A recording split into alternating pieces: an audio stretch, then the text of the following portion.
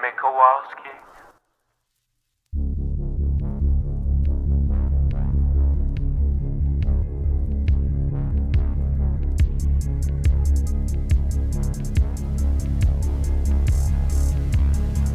The sun is down, the streetlights are on, and you're listening to Largely the Truth with Brennan Storr.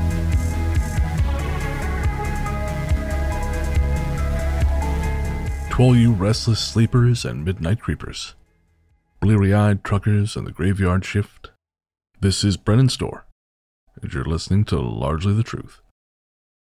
Whether you're staring at a screen or the lines on the road, all is well.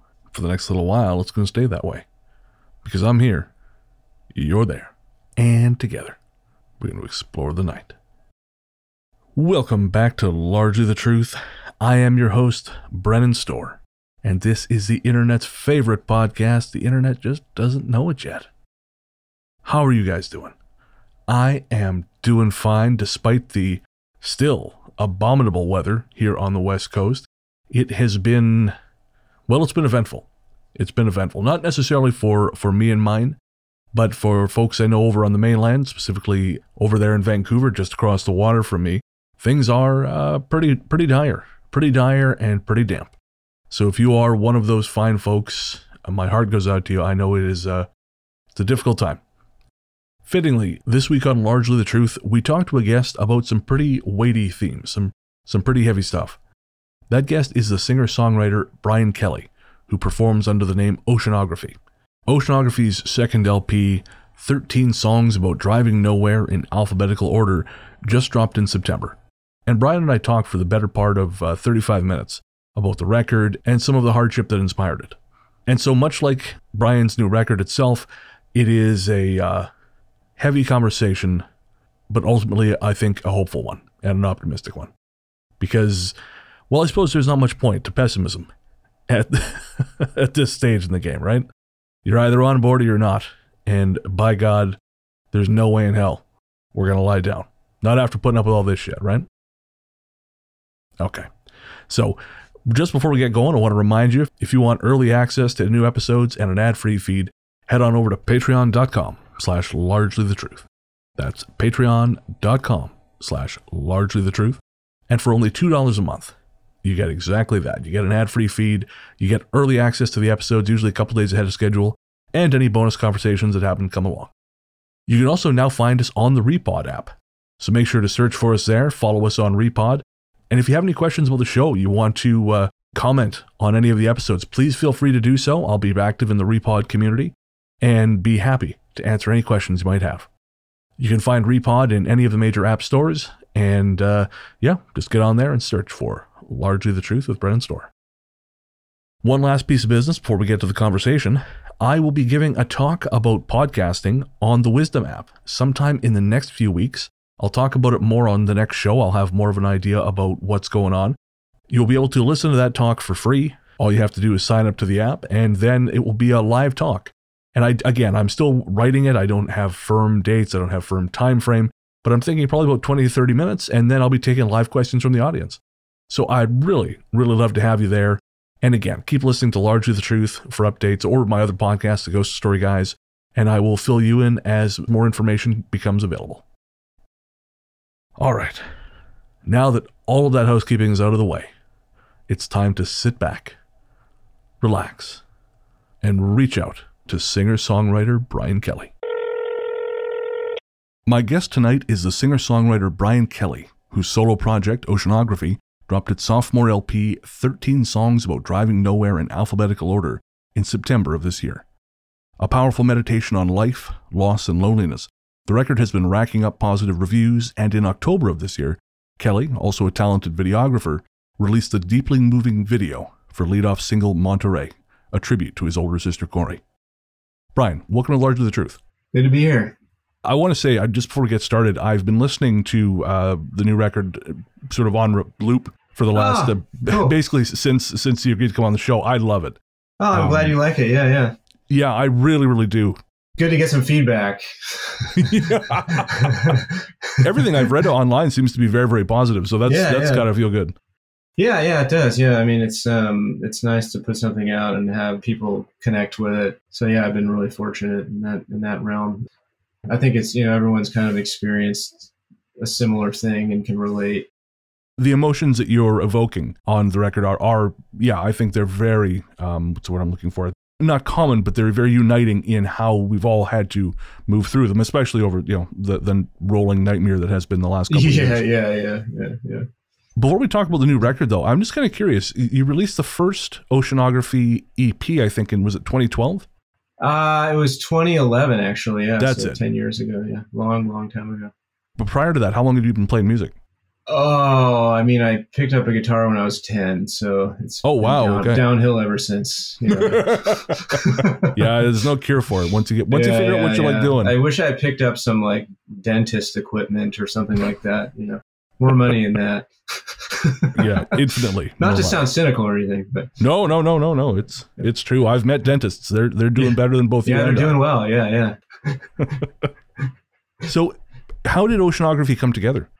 Well, it came together when I moved back to California. I grew up in California and I was in New York for a while. And then when I moved back, I had all these songs that I wanted to start recording in my bedroom, and I needed a different outlet. I didn't have a band necessarily. I had some people that I'd been playing with, but nothing solid. So I kind of figured, well, I could just call this thing Oceanography and start recording under that name. And that's kind of the basics. Now, I know a lot of people who've had solo projects, and some of them I've had on this show, they tend to kind of do everything themselves. They sort of play all the instruments. But with Oceanography, you've actually managed to bring other musicians in for the various releases. Yeah. Each one has, for the most part, been different. I mean, I guess Scott Barwick, a friend of mine, he's been kind of engineered a lot of them, and specifically the drums. Played keys and stuff like that. And it's been a different drummer for each release. But usually I do the guitars and the bass and the vocals. It's been a situation where Scott has kind of recorded and engineered the drums, and then because I'm a terrible drummer, I'm an okay drummer. I'm also a perfectionist, so I like to have everything played consistently and in perfect time or as perfect as we can get it, just so the energy's there. And I cannot do that. I thought I'd be able to, but I tried, and I just didn't really cut the mustard. So it's someone else's job. I tell you, man, the wise man outsources what he cannot do. Yeah, I mean, I just can't do it. Yeah. I wish I could, but I can't. This is maybe a little bit deeper question that I should be asking. Oh no. I just, the self-awareness of being able to say, man, this isn't for me. You do this. Yeah. There was a quote in an interview you did with the Bay Bridged in 2012. And it just, again, it sort of speaks to that self-awareness. And again, if you don't want to answer it, you don't feel like you have to. It's fine. But you were asked whether or not the people you collaborated with on your EP Parachutes of Plenty, whether they would be returning for future releases. And you said, yeah, I'm not sure, because I admit I'm not the easiest person to work with. Well, I mean, I don't know. Well, actually, at that time, the drummer for that release was my girlfriend, and we were kind of our relationship was coming to a close at that time. Right. So I was in the process of promoting this new release and didn't really have a drummer. And yeah, I don't know if that answers your question. Sure. No, absolutely. But I mean, I guess sometimes, when you're working with someone and you have certain expectations, and sometimes it's hard to articulate what it is specifically you want from them. And when people are kind of coming in and out, it's just hard to kind of sometimes make concessions, and it's hard to, I don't know, people can get offended easily, and in certain circumstances I haven't always been the most diplomatic in my communication. Right. As someone who I make my living podcasting, and but my primary podcast is a storytelling show called The Ghost Story Guys. Okay. And cool. I have a lot of people who, I shouldn't say a lot, but I have a couple people who help me out with things, but I'm very much like you. I think I have a very specific vision of how I want things to be. Yeah.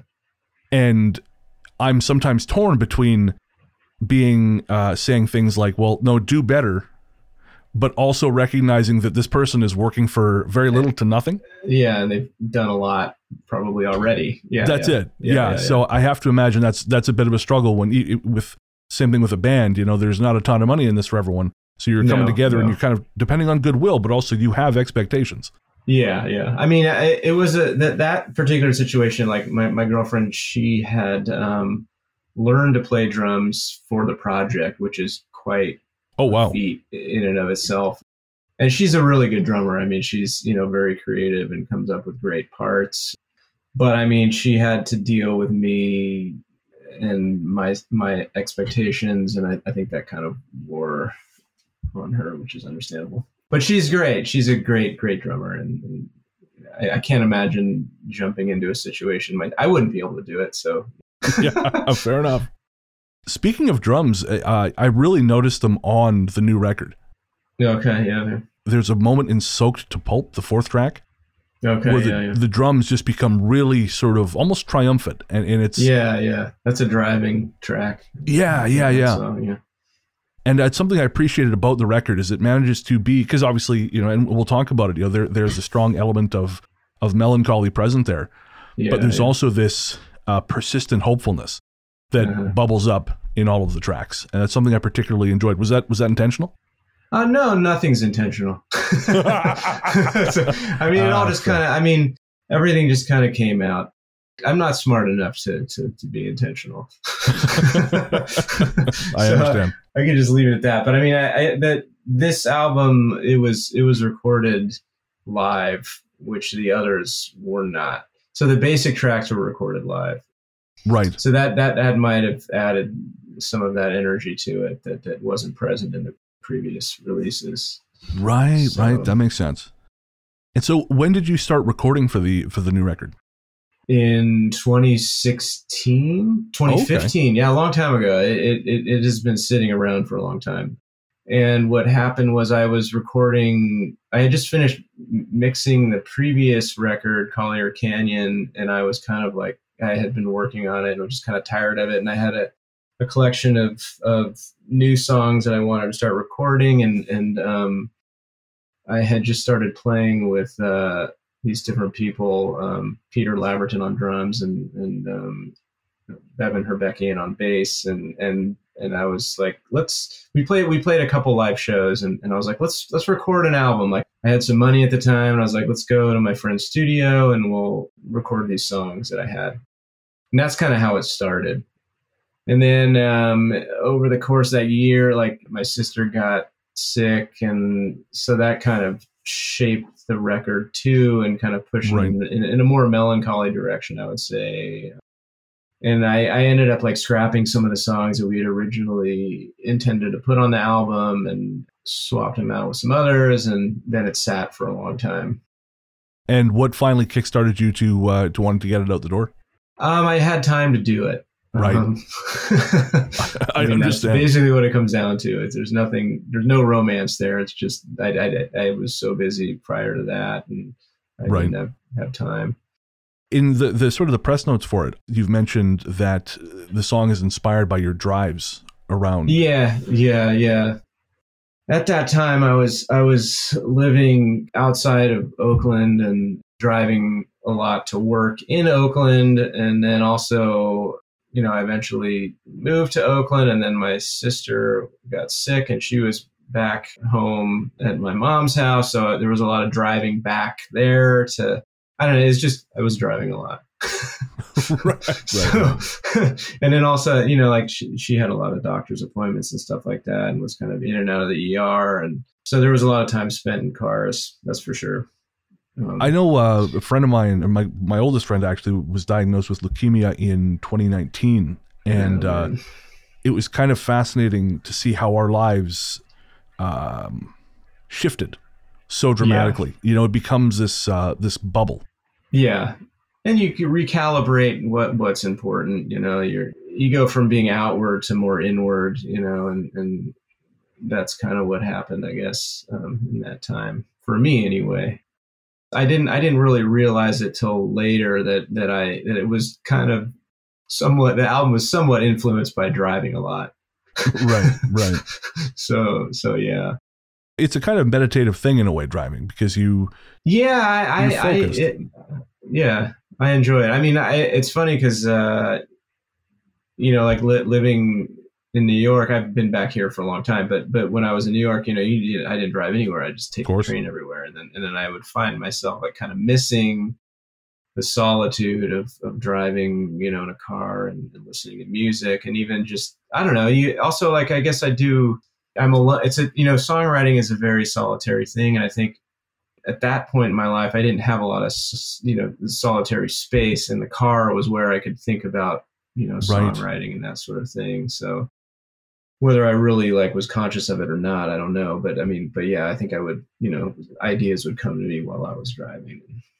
I love driving, and I recently had to sell my car because it was just no longer economical to fix, So I know how that goes. Yeah. Yeah. So I'm learning the car less life at the moment. I really hate it. Nice. It's probably nice. It's cheaper. Yeah. The cars are a money pit. Yeah, definitely. But I do miss that sort of meditative time of driving and, as you say, listening to music or catching up on podcasts and having that time to kind of let your thoughts unspool. And I sort of wonder, as we move towards, whether we want to or not, I think a future where individual car ownership might be less common than it is now. I do wonder where we'll find that meditative time. Yeah, I don't know. Well, I imagine it will be in a self-driving car, and we could probably record a whole album while we're driving somewhere. Some of us will be doing that. Among other things. I don't know, but yeah. But yeah. That is a future we have not yet contended with, I think. The notion of what we'll get up to in self-driving cars. Yeah. Actually, I thought it'd be great to have like a delivery system when you're in there. You've got like a food truck that pulls up next to you and can deliver you a burrito while you're. Anyway, Point Breaks. No, I'm into it. I mean, I had to take my cat to the vet hospital in the summer, and because of everything going on, you can't wait inside, and we waited outside for I want to say about 7 hours. Oh my gosh! Okay, that's a long time. It was a long time, and it's the first time I've ever ordered takeout to a parking lot. So, nice. Meeting up with the Uber driver down in, from Dairy Queen. And I thought, nice. I absolutely, I would have taken the car to car transaction. There's a future there. It's possible, maybe. I don't know. So you're spinning up money making ideas like no one's business here. Forget driving. Zoom is the new, the new meditation. Yeah. So I wanted to ask you about a couple of specific songs on the record and kind of inspiration and kind of putting them together. I'll do my best to answer. Sure. I mean, you can make it up. I'll never know. We'll finish with Monterey, but I was kind of curious. The first one was Soaked to Pulp.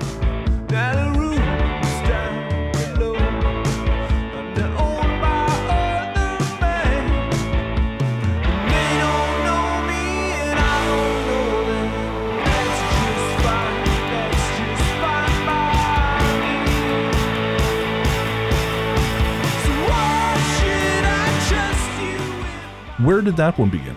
The idea is kind of not living in a place anymore. Like an example would be my grandfather's house. Like when he passed away, we sold it, which was unfortunate, but it was something we had to do. And, now someone else is living in that house, and it just kind of an ode to like the spaces we live in and no longer live in anymore. I mean, that's kind of what inspired the song, or the general idea of the song, if that makes any sense. Oh yeah. I mean, my grandparents' house, it was the same situation. He passed in 2005, and I think they sold the house about a year or two later. And now it was such a big house in a small town. It's been broken into townhouses. I hate driving past it. Yeah. It's kind of sad. I mean, I mean, the song isn't necessarily about that specific house, but it was kind of inspired by it. And he was like, this is in San Francisco, and he was the first owner of the house. I think he put $50 down on it or something like that. Yeah. And it ended up costing him like a total, after everything was paid off, I think like $5,000. Wow. Like I don't know. It's crazy, but yeah, it just, I don't know, that kind of thing where, like you spend so much time in a space and so many things that mean so much to you happen there, but then when you're gone, it shifts to someone else's space, and I don't. Yeah, that's kind of the gist of it. It's one of those themes I think everyone can connect with because, I think about houses where or my grandparents' house or other houses where I spent a lot of time growing up that are gone now. At least that version of them is gone. And it's almost, despite that, I clearly understand how memory works, it seems strangely inconceivable that I can recall every inch of this place. I can walk through it in my head. Yeah. But it no longer exists that way. Yeah. And it's and I suppose that's one of the themes that runs through the whole album is these things we remember, but which are no more. And it's a beautiful thing, but it's also it's a shitty, difficult thing too. Yeah. It can be tough moving on, letting things go. Another track I was curious about, and this is possibly my favorite on the album. I'm still deciding, but Painted Powder Blue.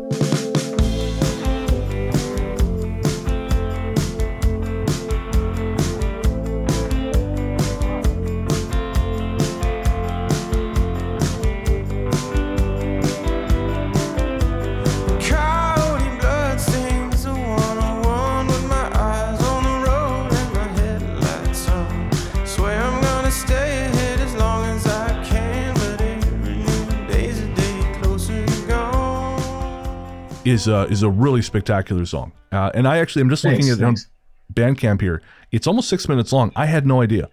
It's a long one. Maybe too long. I don't know. Maybe I should have cut it down to 3 minutes. I don't know. No, because it feels like 3 minutes. I'll just play it twice as fast when I play it live. There you go. So nobody falls asleep. Yeah. Oh, not possible. But you mentioned also in some of the notes that you were one of the albums you were listening to when you were putting this album together was Springsteen's Nebraska. Yeah. It's a great one. So good. And I got to tell you, man, when the harmonica kicks in Painted Powder Blue, I felt that like a ton of bricks. Oh, cool. I can't describe the feeling exactly. Mournful seems too reductive, but it just hits like a hammer. And it is it's just an incredibly vivid song in its imagery. Thanks. Yeah. Glad we put the harmonica in there. That was a late addition. Oh, really? Yeah. I would not have guessed. So where did Painted Powder Blue come from? Well, it's a breakup song. The girl who was playing drums on the two previous albums, she when we broke up, I kind of wrote it about that. I was cat sitting at someone's house and I wrote it there. Okay. A little tidbit. I swear I didn't start this interview intending to drag you through all your most painful memories. That was not my intention. Yeah, well, I'm going to need some counseling after this, I think. I get that a lot. Totally normal. I'll be okay. I think. You seem like a tough guy. You can handle it. Actually, I'm curious on the subject of Nebraska. Do you have a favorite track on the album? I'm terrible at remembering song titles, so I have to look at For me, it's Highway Patrolman. The Jonestown Flood song. I think that would be my favorite. Oh, I think it's also Highway Patrolman. Is it Highway Patrolman? Yeah, well, the band plays the night of the Jonestown Flood. Yeah. Yes, that's probably that would be my favorite one.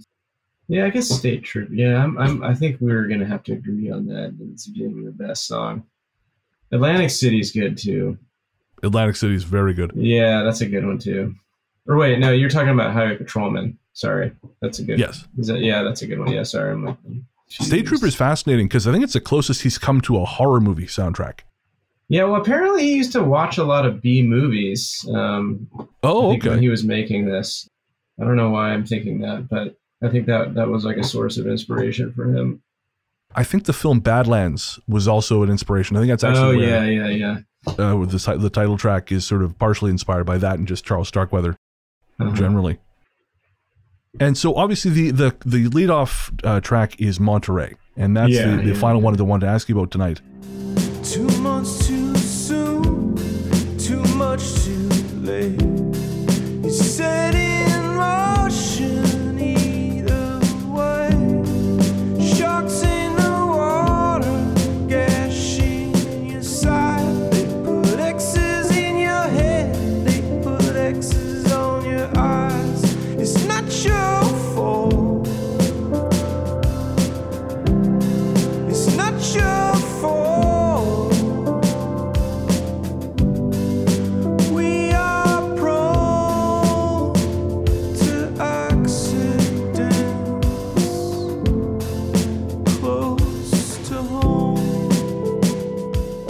And again, very, very powerful song. The lyric, "We are prone to accidents close to home." Something about that, again, really, really resonates. And can you talk a bit about that song? Yeah. I also wrote that while cat sitting. This is a valuable time for you. We got to get some more cats. Well, the woman whose house I was staying at, she has like a really nice piano there. So, so the piano actually on that song is her piano. I recorded it in her house to a click track, and then we added to it later. But that was written at a time when my sister was not doing well, and there were a lot of strange family dynamics going on, and Sure. The song is a reference to that dynamic, essentially. Right. And we're prone to accidents close to home. We don't always treat the ones we're closest to with the most respect, and because we know they'll love us no matter what. Yeah, it's sort of one of those cruel. I don't know if irony is the right word, but we sometimes, we go after the ones we love the most because we assume they're always going to be there. Yeah, is part of it as well. And we're most comfortable with them, and because we've known them the longest, and we're familiar with their idiosyncrasies, and families. The family dynamic can be really complex, and that's basically what's in there in that song. And obviously, the video for that just came out last month, and as I mentioned in the intro, it's a deeply moving video. Yeah. Can you talk a little bit about that? Yeah. So my sister, who passed away, she was the kind of person who would always, whenever there was an event or social gathering, she would always be the one to kind of take everyone's picture and gather everyone around at the end. And also Right. she was an artist and a painter, illustrator, and photographer. And, I grew up with her, making me pose for photos and that kind of thing. And, she was, I was a younger brother, and I'm like 8 years younger than her. So, Right. so I would do what she wanted. I was always compliant. So I think she kind of had fun with that. And I didn't fully realize that, till later in life. But anyway, so she when she passed away, left behind many, many crates of photographs of, her personal life and also our family's life. And so I thought, I should do something with these, and I think it would be, meaningful to turn them into a video. And it was also like a very like a cathartic thing for me to do, to go through these photos, and it kind of helped me revisit my sister at a time, throughout the times of her life when she was not sick, and Right. going through the horrible things that cancer can bring to your body. Anyway, so yeah, I mean that's basically, so it's like a time lapse of her from a baby on until close to when she passed away. Right. So, well, as I said, it's a really, really beautiful video, and thank you.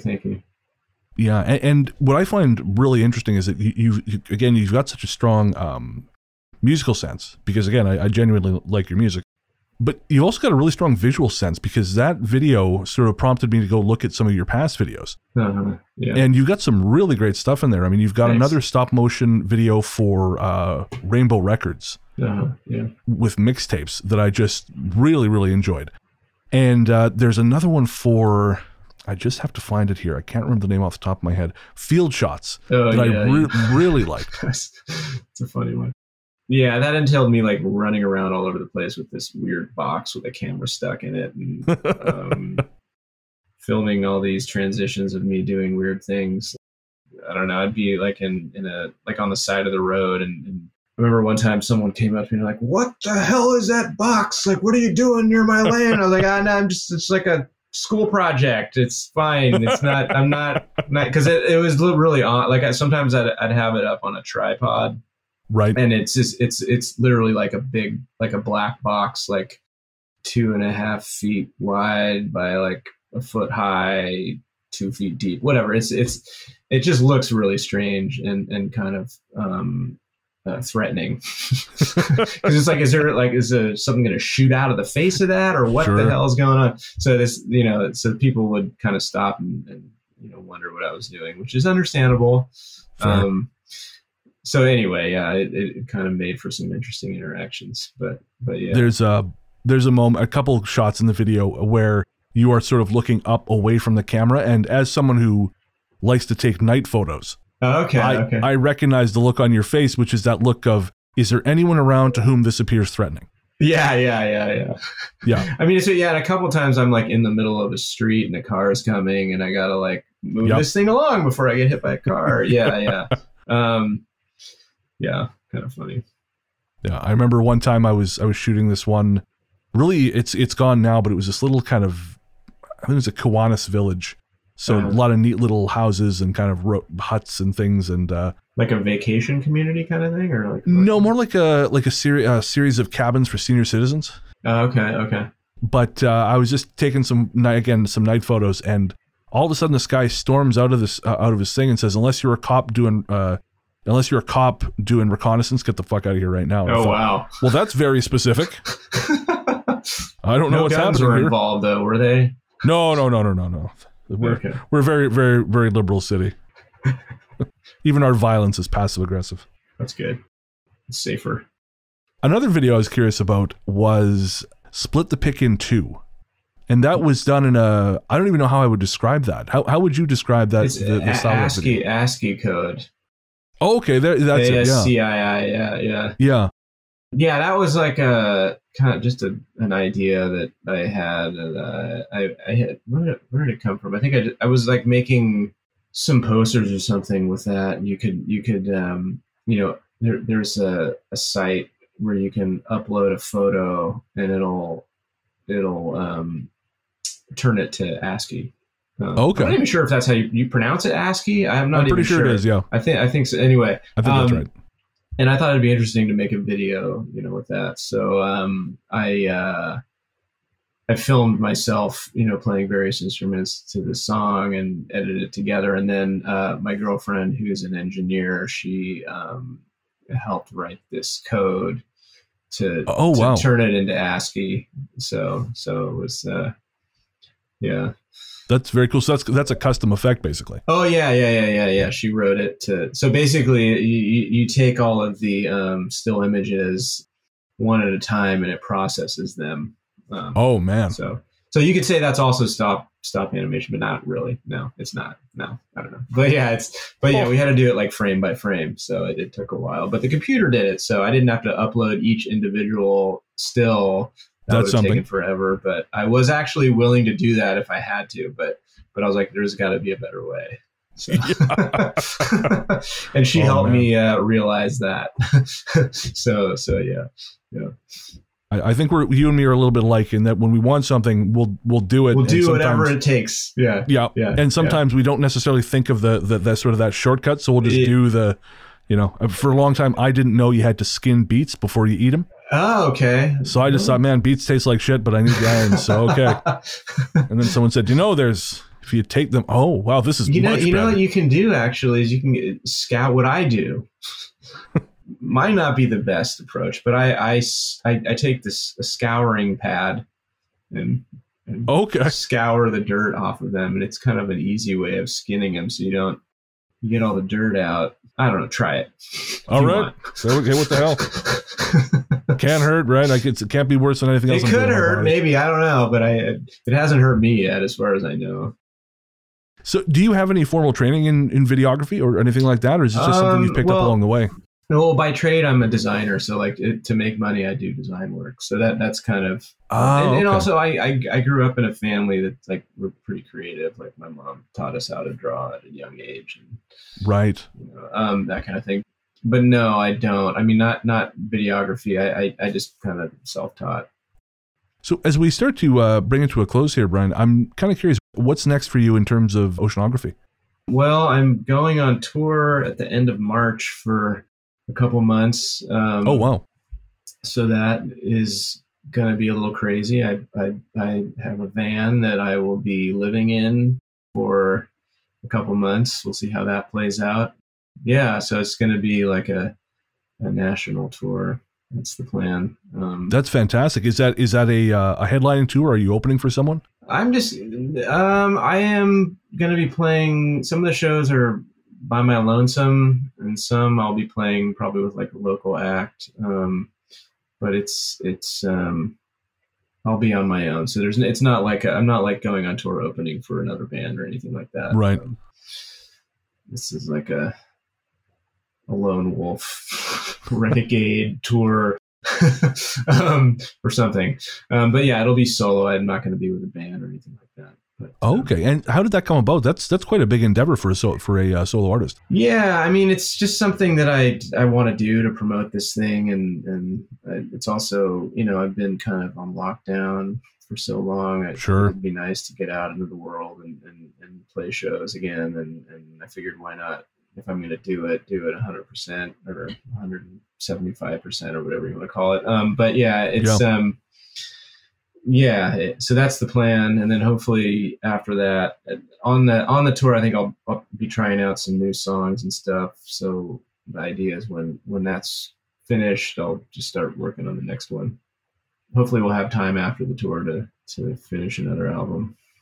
And who knows what kind of changes all that driving will bring about to it. Yeah, I'll probably have hemorrhoids by the end of it. The third LP was his hemorrhoids record. Yeah, this is inspired by, I don't know if that angle is going to work, but. Yeah, I said, you just got to lie. Just come up with different words for the same thing. Yeah. Rough road. Rough road, yeah. That's good. I'm going to write that down. Yeah, it's all yours. Yeah. So, I mean, that's the plan. But I mean, I don't know. Maybe there's another strain and things will get shut down again, and I won't be able to do it. We'll see. Yeah, let's hope not. I hope not. Yeah, had enough of this goddamn island. Yeah. And so, how do you decide on dates for that? It's just whoever will have me. That's how. Okay. Yeah. I don't suppose any dates across the border. No, but the guy I'm working with, I think he's talking about going up north. But I don't know if I can handle that length of tour. Yeah, fair. I don't know. We'll see how this goes. And where can everyone find details about the tour, where to buy physical copies or digital copies of the music? Where can everyone find you online? Oceanographymusic.com. And that has links to your social media as well. And like Instagram's Oceanography Music. Facebook is Oceanography Music. I think I'm on TikTok as Oceanography. I don't know if I've ever posted anything on TikTok, but I was going to say I'm on there, and I'm too old for it. But I don't know. I have a hard time putting that much work into something so ephemeral. The idea of putting that much work into something that's going to be seen by 100 people and then never even thought about again. I can't. Yeah. I can't. Yeah. Don't get me started. Yeah. Yeah. All right. Well, my guest has been Brian Kelly, also known as Oceanography. I'll put links to all his social media and his website in the show notes. Make sure to listen to the new album, folks. It is really, really great. I know I'm going to be picking up a hard copy myself. Thanks, Brennan. Thank you, man. Thanks for being here. Yeah, sure thing. And that's the ball game. Don't forget to check out Oceanography's latest record, 13 Songs About Driving Nowhere in Alphabetical Order. You can find that at oceanography.bandcamp.com. Or if you want a hard copy, as I've mentioned, I'm going to be picking one up myself, so you can be in the cool kids club. You can do that at oceanographymusic.com. You can also find links to Brian's website, his social media profiles, and some of the videos we mentioned as well in this episode. Again, they're really visually inventive videos, folks, and I think you'll enjoy them. So make sure to check those out. Big thanks, of course, to Brian Kelly from Oceanography for hanging out tonight. Thanks also to Peter of Pizzanta Music for my fabulous theme song. You can find more from him at nightharvestrecordings.com or by searching for Pizzanta Music wherever you get your tunes. And finally, thank you for listening. Without you folks, there wouldn't be much point. Until next time, I hope the night takes you to the same strange and wonderful places it takes me. And remember, if you're not sure what comes next, put a call out into the dark. You never know who's going to pick up. I'll see you next time.